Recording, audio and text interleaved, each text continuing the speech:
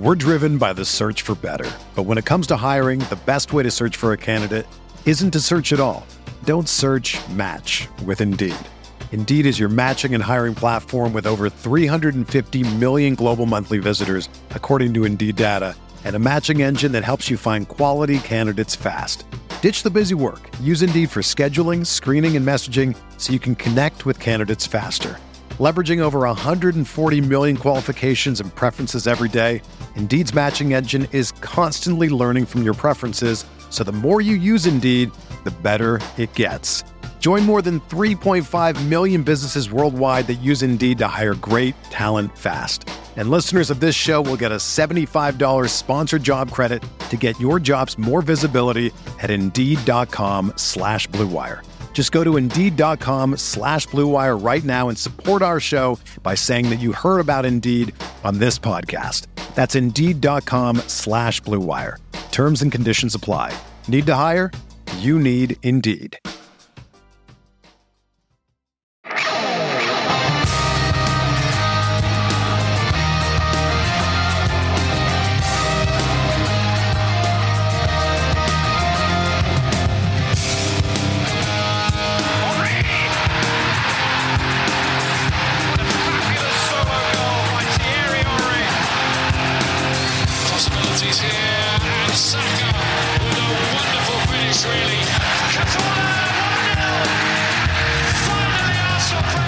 Emergency podcast for breaking news. It has just been released that the Arsenal summer tour will be... No, I'm kidding. Mikel Arteta is sticking around. This is the Arsenal Vision post-match podcast. My name's Elliot Smith. You can block me on Twitter, Yankee Gunner. We're going to do a quick emergency pod. And I think it's warranted because it's big news when the manager of the club is renewed, let alone when two managers of the club are renewed. That's right. Jonas Eidevall sticking around. Mikel Arteta sticking around. Some great social media content out there that you can certainly consume should you be so interested in doing so, he says in a wordy fashion. But yeah, this is going to be just a chance for us to quickly react to and give our thoughts on the decision for specifically Mikel Arteta to stay at the club, to extend his contract and continue the project TM. So let's get right into it. Here to do that with me now is Tim. You can find him on Twitter at Stilberto. Hello, Tim. Hello there. And Paul, you can find him on Twitter at Pause My Pants. Hello, Pause. Woohoo! And Clive, you can find him on Twitter at Clive PFC. Hello, Clive. Hello. Tim, the first thing I want to do is just ask you whether or not you think this is big news. We're doing a special podcast for it, but that doesn't actually mean that you have to think it's big news. They didn't have to do this now. There certainly was no pressing need to do it. We have some other things we're still playing for in case you haven't been paying attention. I'm curious if you think it's big news and about the decision specifically to do it now. I don't think it's big news. I'm not surprised at all. I've pretty much always thought that, barring a bit of a disaster season, they would extend his contract. I do wonder how significant it is that we're now guaranteed in the top six. And whether that was like a bit of a KPI, and whether my guess is probably that was going on in the background, and you'll probably get a new contract, but once you hit that big six KPI, it will be on the table and we'll give you the pen, basically. So that's probably my read on it. Tim, Arsenal are never given a pen, as you know. The pen and the carriage clock. No, so I don't think it is big news. I do think it's interesting to announce it now because I do think that what they're thinking is maybe, first of all, to show like an expression of faith, whether we get in the top four or not. But I wonder whether they think there's some potential momentum here. And of course, on the women's side with Jonas Eidevall, the women are playing for the title on Sunday, albeit it's not in their hands. So, and they officially qualified for the Champions League last week, so there might have been some kind of extension trigger there as well. But it's nice that those announcements came together as well. But I don't regard it as big news. I think the timing of the announcement's kind of more interesting than the contract, if that makes sense. That does make sense. And Clive, I guess, he made a comment that the club put the contract in front of him after the losing streak, right? And what that meant to him, and it tells you a lot about their commitment to him. He also said that he got quite emotional seeing it. I think Arteta is saying that he's got an ego and he wants people to know I'm not just being rewarded because I've won a few games. I was getting this reward regardless. I've earned this, even if we hadn't turned it around. And, fair enough. We could certainly debate whether that is the case or not. But in terms of the timing of doing this, let's probably overthink this a little bit. Do you think that doing this now has specific benefits, that the announcement now can buoy the team, make this Leeds home game a different kind of atmosphere, have that, Mikel song going around a little bit more? What is the reasoning behind this timing in your mind? Because it's obviously not something that had to get done right now. If they're giving him the contract and it's in front of him and they've been going back and forth, he certainly could have waited till the end of the season or done it a few weeks ago when it was on offer. So why now? Yeah, lots of thought goes into these things regarding timing. I think what Tim was saying there, was this a surprise? It's no surprise. We sort of read some things previously about his contract coming, and people are saying, mate, wait till the end of the season, see if you get top four or not. People have got their own success criteria. For me, I think it's nice. My overriding emotion is this is good news. It feels good. The whole day felt good. I love what they did by announcing the men and the women's together. Yeah. What club does that? Mm-hmm. I mean, that is huge. They can see the expansion of the women's game. Tim's nodding and he understands this more than anybody understands the data, how many people are watching, the sponsorship, commercials. All of this is growing. And this is another thing. This is how they're telling everybody we view this in a similar fashion. That's a fantastic underlying message. That's number one. The second underlying message around giving a contract after the 3-game losing streak. Again, absolutely fantastic. That means they're looking beyond the results. They're looking at, my thoughts about is how you operate, ways of working, how you operate on a day-to-day basis, the multiple decisions, how you deal with those decisions, how you deal with the multiple people under your control, all the way down to the young players, the old players, how you manage them, how you exit them. I mean, this all drives your ways of working. I mean, you're being judged on that. That's what runs a club. And we could do a whole podcast on this, trust me, a bigger one than this, but we haven't got the time today. But I think that message there, and he said it. Remember, there was an interview, Paul would no doubt remember it because he's brilliant at this stuff. There was an interview he gave when they said, after the 3-game losing streak, and he said the reaction from the club post-losing streak was like amazing, from the people, the staff, blah, blah, blah. So obviously he knew he had the contract offer then, at a moment when you're at your weakest, when you're dropping the ball, and they go and say, we believe in you, and next minute we have a 3-game winning streak, and who's to say the two things are not, part of a coexistence, right? So those are two things that I sort of felt really, the good news emotion, the duality of the announcement, and the time when he got given the contract. I thought that's my good emotions for the day. Yeah, I think that's well said, Clive. And Paul, the interesting thing with a contract is I sometimes feel like a managerial contract is all upside and no downside as long as you're rich. And I'll explain what I mean there. Now, look, it's not all upside and no downside when you give Alan Pardew an 8-year contract, right? But 3 years for Mikel Arteta, that seems reasonable. And the reason I say it is you eliminate any possibility of distraction.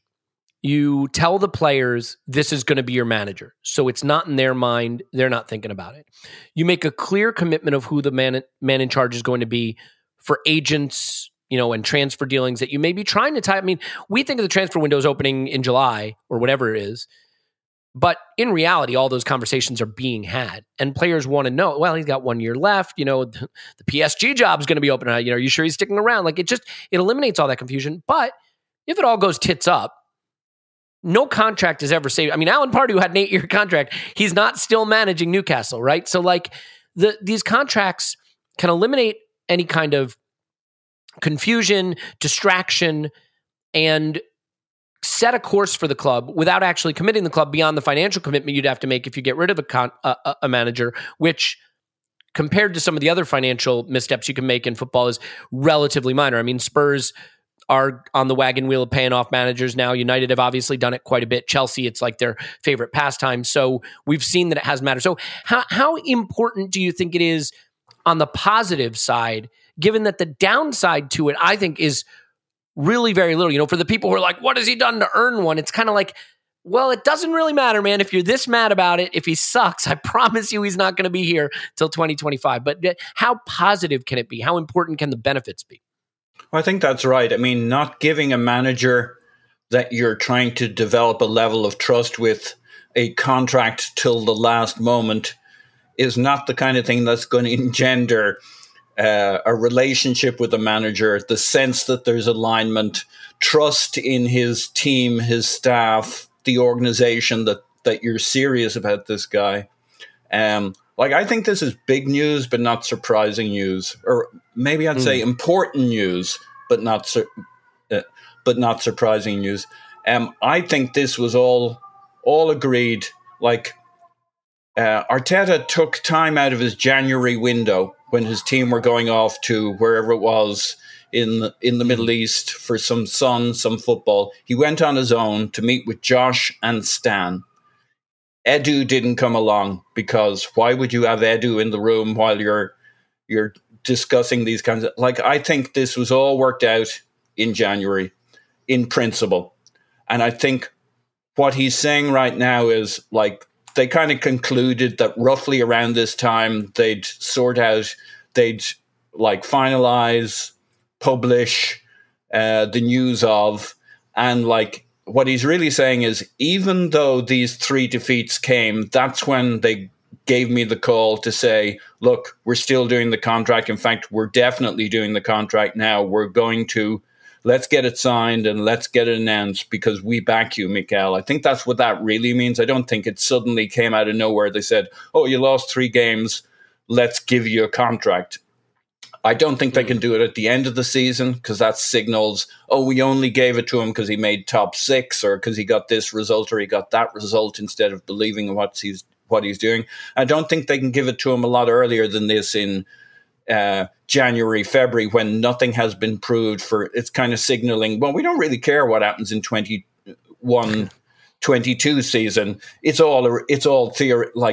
This is almost plus or minus a week or two, the perfect time. And I think he lost 3 games and Josh called him and said, look, remember when you said at the start of the season about it being the best week, 10 days of his career?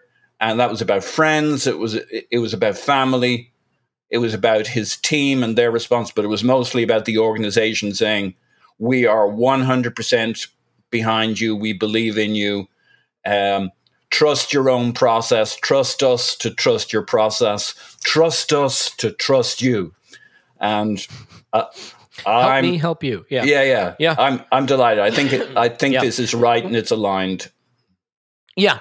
Well, so Tim, let's sort of talk about how we got here for a second, though, because it is easy to believe we've just been on this sort of linear progression towards Mikel getting his next deal.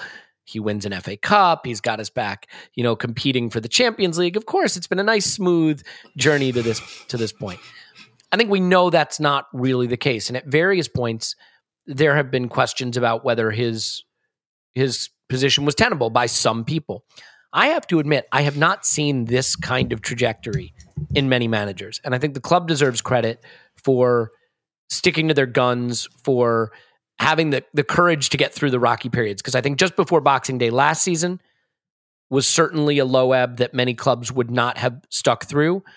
I think even some of the really early challenges this season, some clubs would not have ridden it out. There were decisions made and issues with players that arose that, again, I think a lot of clubs might have decided it was too much turmoil and too much waste economically, but Arsenal has stuck it out, and I think for the better. And I think we can clearly see that what you have now is a core of players that are on board.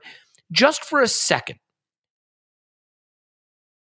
how much of a challenge do you really, maybe no challenge at all, but a better way to say this is, when you look at the negatives, the challenges we went through, some of the darker periods and some of the challenges with players and some of the growing pains, how unique is it, do you think, that we stuck through that? Do you think that there were moments that would have cost a manager his job at other clubs that Arsenal got through, or that maybe we made those into bigger moments than they were? No, 100%. I think my position all through those rocky periods, I never quite went into full Arteta out mode. Yeah. I think my strongest position on it, and this was my position for quite a while, is if Arteta gets sacked, he can't complain, which is not the same as saying he deserves to be sacked or right. I want him to be sacked. But, there were times where it's like, if he gets sacked tomorrow, he can't really complain about that. And that would have happened at a lot of clubs. The reason I never went fully into that was partly my own confusion, because we've got this manager who's never managed before. And so you're kind of grasping in the dark. And one of the, I don't know how much this is a KPI because, well, I guess it is measurable. You're familiar with that business phrase, right? What gets measured gets done. Yes. But one of the things I've been kind of thinking is, well, they hired a rookie manager. They must have been prepared to take him warts and all. But what they'd have wanted to see is like a big improvement in him as a coach. And I think we've seen that. And again, that is not the same as saying he's the new Pep Guardiola and he is the right man for the next 10 years or whatever. But I think we've seen clear improvement in him as a coach. Now, at the same time, I do think a lot of the improvement we've seen on the pitch has just simply been recruitment. Maybe it's doing it down to say simply recruitment, because you've got to get recruitment right. And we have got it right. And we haven't always got it right with Arteta. We haven't always got the contracts right. This time we got it right. And I think that suggests to me that lessons were learned, but also they identified the right players, the right characters for the way they wanted to play, etc., etc. So a lot of the improvement we've seen this season has just been about having maybe not even more talent on the pitch, but just more suitable talent on the pitch in more suitable areas. So I think we've seen a journey in Arteta as a coach. Probably a journey for Arteta within the organisation as well with Edu, because there were rocky periods, right, where like Raul Sanyehi gets kind of slung out and this lawyer turns up and does an audit. and there are maybe some transfers that he was involved in and he wasn't involved in. Maybe there are some, And so I was just listening to the pod that you guys did yesterday earlier about that decision to make him manager instead of head coach. And that seems to me to have been like a bit of a right line in the sand. We got rid of that guy who was giving contracts to his mates. And actually what we're doing is we're aligning the organisation with this guy now. And that's a risky move. And I'm not necessarily saying that it was a good move. I think it's paid off. But that's not it doesn't necessarily mean the process was great behind it. Maybe it was, I don't know.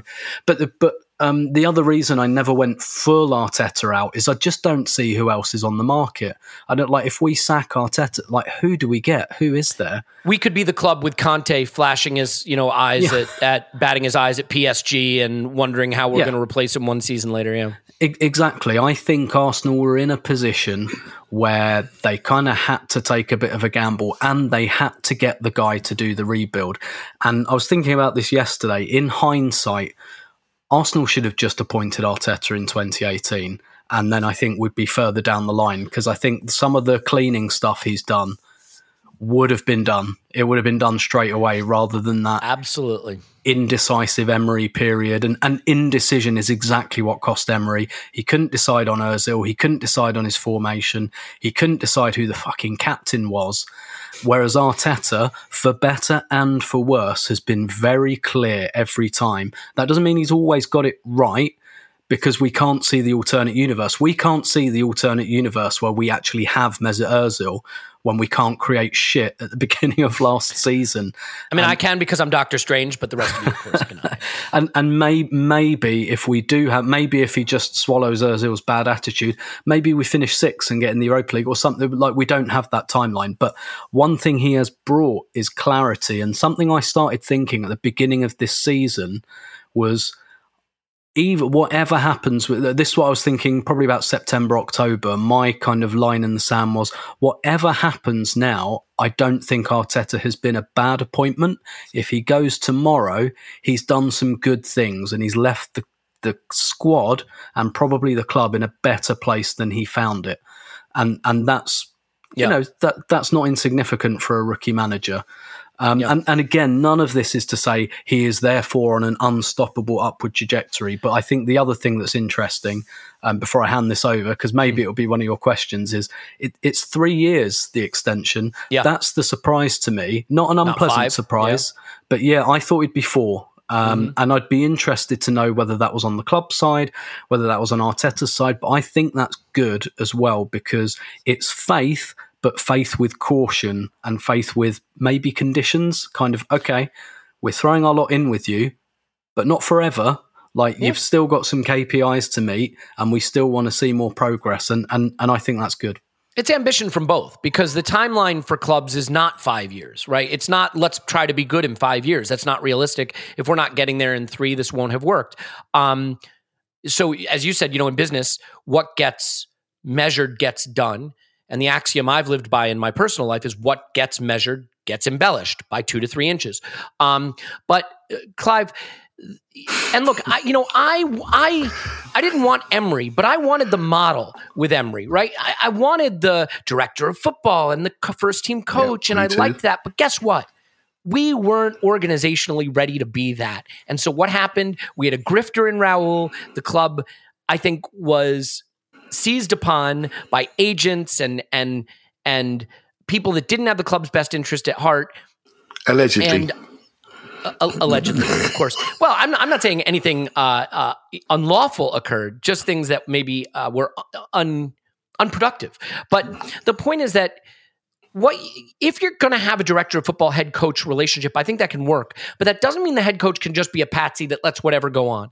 And the thing I'll say about Mikel Arteta is, whether he'd been named manager or not, the ego on the guy, the strength of his character, he sees himself as the club, the face of the club, the footballing side of the club. And he was never going to be someone who just allowed things to happen around him and outside of his control. Maybe we gave him more control than I was ready for, but I certainly think that even in a director of football model, like you could say Liverpool have a director of football model. Who is Liverpool Football Club? It's Jurgen Klopp, right? And I think that doesn't mean that Jurgen Klopp's picking every player he wants and that's how it works.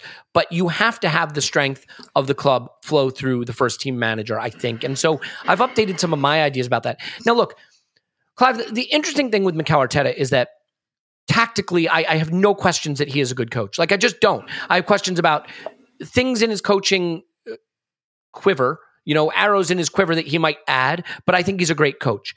Other things that we've asked questions about: man management, working with different personalities, how he's going to operate in the market. The only thing I would say is this season has left me with no question that the players want to play for him, that his tactics can bring us success. We still don't know for sure about some of the other stuff.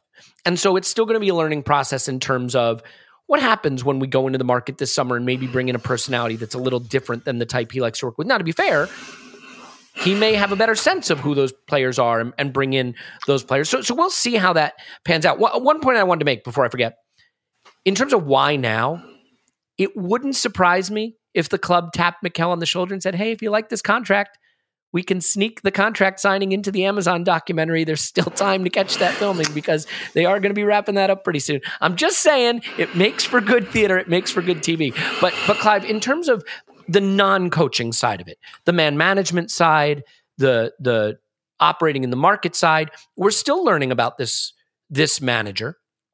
There are people who will definitely have questions about it. Let's not pretend there aren't. There are others that will say he's done exactly what was needed, firm, line in the sand kind of approach. Well, however you see it. But I'm curious how you see that side of it, the off the pitch, not X's and O's, not tactics side, but man management and transfer market side of it in terms of his development and what we still have to learn about him, because I think those questions are fair to ask. Yeah, so everyone has their own measures about a manager, right? You've got yours and I've got mine. And so I look around at him and I think, okay, what's he do? How's he operating? How is he managing this group? What's his leadership style? What's his structure? How's he doing it? And I do think the moment he was made manager was a critical moment, because you have to enable somebody to do the job you asked them to do. That's what we didn't do with Emery, and we wouldn't have done with Arteta, and Arteta would have been eaten by the first model. He would have been eaten by it because we weren't ready for this at that time. As a fan group, as a dressing room, there were too many jobs in there, too many projects, too many idiots to get out of the room, even for him, right? And so I do feel that for me, the way his style of management, I think, is exactly what we need. And if only got to look at Manchester United and say to yourself, what happens to a club when the manager's not the most important person in the room? Other people undermine him. And that's where Emery was. He got undermined by other people who had a bigger Twitter following than him. And they divided the fan base right in front of us, and he got done by the dressing room. And then we criticised him as a coach. Well, you know what? I never criticised Emery as a coach because I could see he was a good coach. Right? And it was just something that you could see immediately that he was a good coach. May not be the right coach for us at that particular time. May not be the right communicator. We were used to a communication genius, and we got given someone that couldn't quite connect with us. So we weren't having him. And coaches will always make mistakes. So if your measure is substitutions, results, and those things we can touch and feel, then I'm afraid Arteta's he's gonna let you down. He's going to pick the wrong team. He's going to lose a game. He's going to make a wrong substitution that's going to upset you. So at some point, you have to divorce yourself from that and say, actually, is he the right type of person that has the right values? Does he bring the right values to the club that he does for me? That's why I support the club. When he talked about the club, it's the most important thing in the world to him. That's exactly what it is to me. Do you see what I mean? And when I see those things, I don't see somebody passing through. I see somebody that's here. And when I see those things, okay, I like you. But you know what? I need to not like you too much, because in this game, if you lose 5 games in a trot, things change. Hence why you only get a 3-year contract. Things change, but I don't think there will be many 5-year contracts being handed out anymore. There might be a 3+1 to retain an option, but really all you're saying is to somebody, we love you for the next 3 years. And by the way, if it all goes pear-shaped, we're going to pay you up 3 years. Do you see what I mean? And that's what's happened. The world has changed. To use one of Tim's lines, the news cycle is far more aggressive now. He's massively aggressive. And when Tim said that to me, I thought, you know what? I need to change my thinking about this. You know, it's really important that we realise that the world that we're living in is 3 to 5 games and you're in the washing machine, mate. And it's whatever's was done before is gone. Do you know what I mean? So when it comes down to Elliot, the principles by which you operate, the principles by which you work, those are the key things. And so the club had to enable him by making him the most important person in the room to get the idiots out of the dressing room. And that's what he's doing. And that's why we all feel different about the club, because we can see that. And we can see a hierarchy there without there even being an organisation chart. Do you see what I mean? We know who's who. We know what's what. And if we know, agents know, players know, young players know, experienced players know. And that's so important to the ongoing functionality of the club. It's probably the wrong word, but you know what I'm trying to say. No, I get it. And I think you hit on something that's really important, and important for me personally to internalize, but I think generally in analyzing this, which is, unfortunately, football being so emotional and every result being so important, it is easy to want to sack a manager over a starting 11. It's easy to want to sack a manager over a substitution made or not made. It's easy to want to sack a manager over a result that comes down to someone missing a penalty in the 90th minute. You can find yourself on that roller coaster of emotion. At my absolute lowest with Mikel, I was close to being ready to say I think he should go, and that was Boxing Day of last season. And to be fair, that was a pretty unprecedented nadir for the club. Even through our 3-game losing streak, I tried to keep it in perspective and looking at how we did through our good run. But to be fair, Clive, you're right. Zooming out is hard. And so you have to understand whether the principles work, right? The way he's trying to get us to play, the way he's managing the players, does that work? And if it works, then you stick with it. And, Paul has always sort of said, and I think I agree with this, that you get rid of a manager when the players don't want to play for him anymore.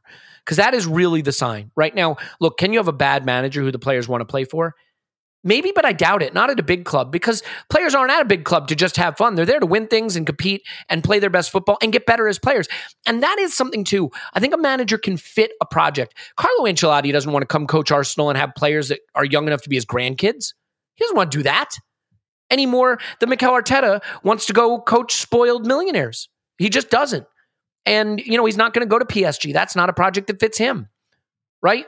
And so I do think that fit is important.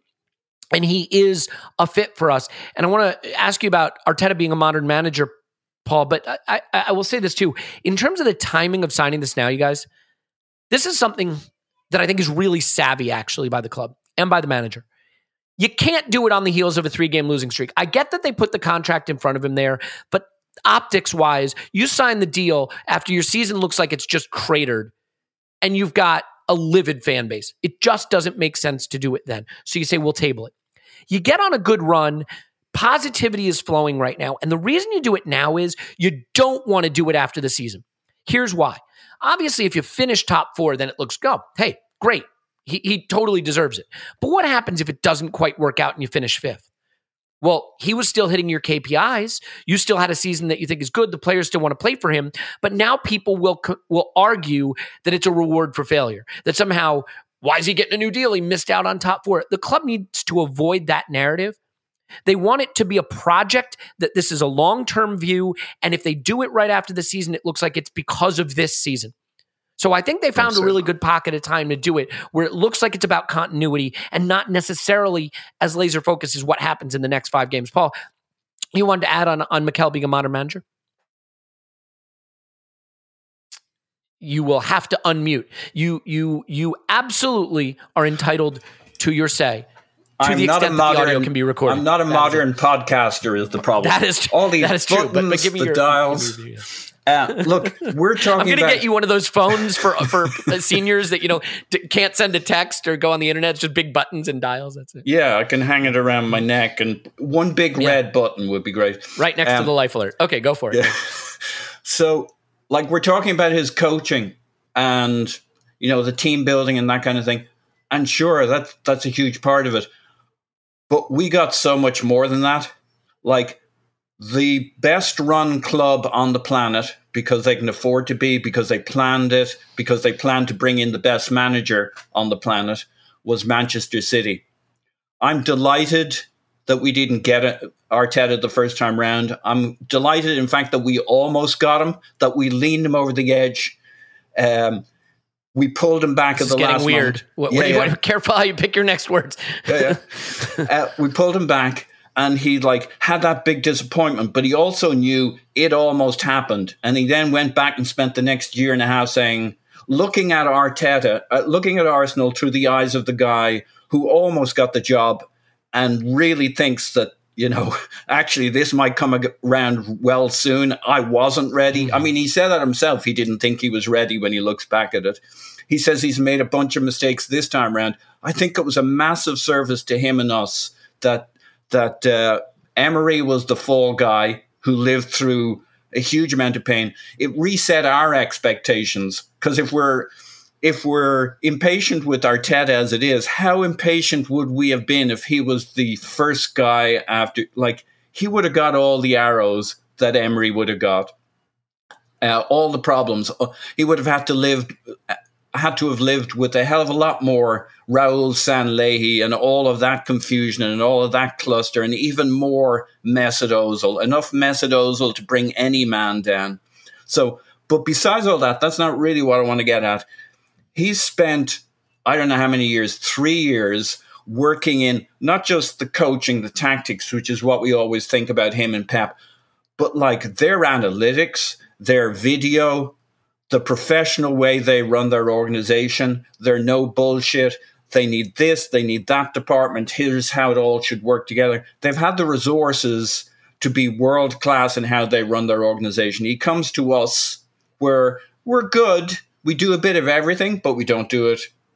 We're not bleeding edge. We're basically, what does Arsenal need? That was basically what Arsenal was. Let's ride Arsenal's coattails. We weren't world class. We might have been quite good at this and that and could do better here. We had analytics we didn't use. We had video we didn't lean on heavily. We got rid of our old scouting network. And I don't know all the details of that, but it had been in place for a very long time. And then suddenly we revitalized everything we did. We scout differently. We video our use of analytics, the connection with the club. The fact that Arteta is obsessed with the connection with the fans, I think, is absolutely brilliant. it seemed like lip service maybe at one point, or we were going through a tough run, so hey, let's help. But he knows that there's a holy trinity. If he's going to get to where he wants to get ambition-wise, like he's got a kind of a Manchester City level of ambition as to what we're trying to do here. He understands the holy trinity of manager, team, supporters. It's not for now. It's not for the run-in. It's something he wants to make concrete going forward. His ambitions are big. It's way beyond coaching, positional play. It's the holistic approach of how you build a world-class club so that you can compete. And that's what I think we've got. And we're going to keep talking about football and tactics and is he a good coach? That is 49% of the job that Mikel Arteta is doing for the club right now, working with Edu. And that's why Josh and him love each other, right? He says, assuming.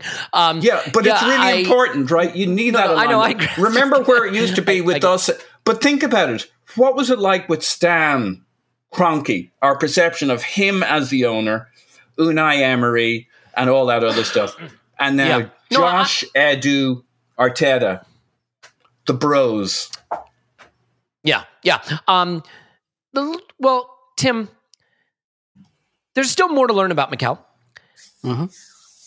Before we wrap up, because I don't think we need to go too long on this, I think, obviously we're probably going to talk about Mikel Arteta again. I feel like he may come up in conversation. What are some things you still want to learn about him? What are some things that, and I don't mean like, what's his favorite fruit? Does he melon lace up his sneakers? He does. What are the things you still want to see develop from him or learn from him, or that you have questions about, that you will be interested to see how that aspect of him as manager develops? Yeah, sure. And I think I'd make a quick point as well on the age of everyone involved. Paul talking about Josh there and Edu. Jonas Eidevall, he's 1 year younger than Mikel Arteta. I know we've spoken about this a lot, but this is a young club.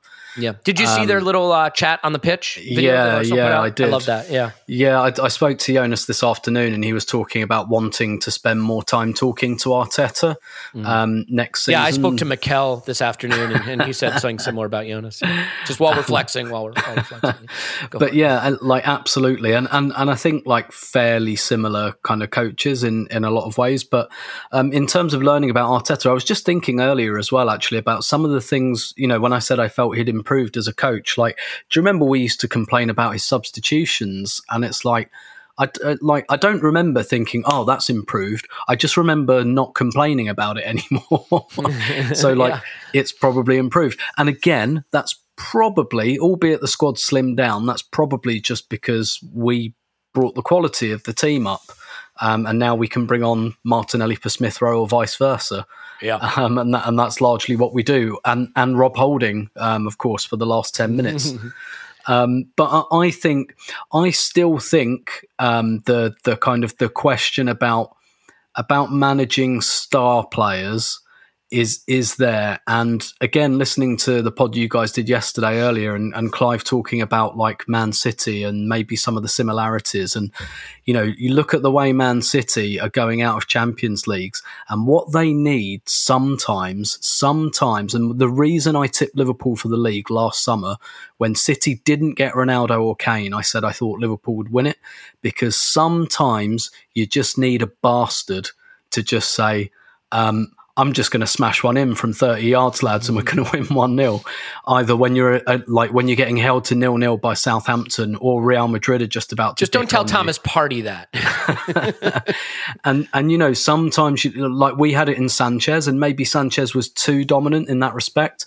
But I think what's interesting is that Guardiola went to the 100 million on Grealish, but he wouldn't go the full Monty on Ronaldo, on Kane. Maybe it's harsh to say that on Kane, but on Sanchez as well. He bulked at the price on those, I guess you'd say, alpha players, those bastards who will just go and win you a game by themselves. I'd say Benzema is very much in that class now. He's kind of stepped out the shadows as the I'm going to win this now kind of player. And I guess if you're projecting forward and we go on the trajectory that that we'd want to see, i.e. becoming like Man City light and going up to that level, is, let's say we observed that trajectory. What then happens in those games? Look, how did Arsenal win the trophy we've won under Mikel Arteta? Aubameyang in those big games, he wasn't a great fit tactically on that left-hand side. It cost us things. But when it came down to it, Aubameyang won us those games and he won us the cup. And I think that's what I want to learn is, will he always go like Pep has for the kind of, the likeable, what was it Ibrahimovic called them? Like he said when he went to Barca, he hated it because they're all like obedient schoolboys or prefects or something like. And you can see Arsenal are doing something similar. And I think, to be fair, you can see for City that works 98% of the time. But what I'm interested in is that 2% of the time when an Ozil, a Sanchez, a Aubameyang just turns up at Wembley and says, fuck you, I'm winning this trophy. Like, can he handle that type of player? Or will we have that same kind of... I guess like Samson's hair kind of thing, that kind of, sometimes when it comes down to it, we're just not prepared to have that bastard in the team. It would be handy for him if that guy just isn't a bastard, like if it's Bukayo Saka or something. It turns out to just be a really likable dude. True. Do you know what I was thinking the other day as well, when I was expanding on this kind of, we should have just appointed Arteta in 2018, because I wanted Ancelotti in 2018, and actually thinking about it now, I don't think that would have been a good appointment. I was desperate for Unai Emery, but yeah, go ahead. I think the ideal would have been Wenger go in 2016, get Ancelotti then, when we've still got somewhat prime Ozil and Sanchez, let Ancelotti have Ozil and Sanchez and just say, because that's what he does, right? Yeah. He just puts the talent on the pitch and let him have them for 2 years. And then, because Ancelotti never does anything after 2 years, always gone. Yep. So like, let him have his fun with them for 2 years and then do the Arteta thing in 2018. I think that probably would have been ideal. But I wonder how much Arteta is looking at what is happening with City here and thinking, maybe sometimes I need to have my bastards. Tim, it'd be very tough for Arteta to take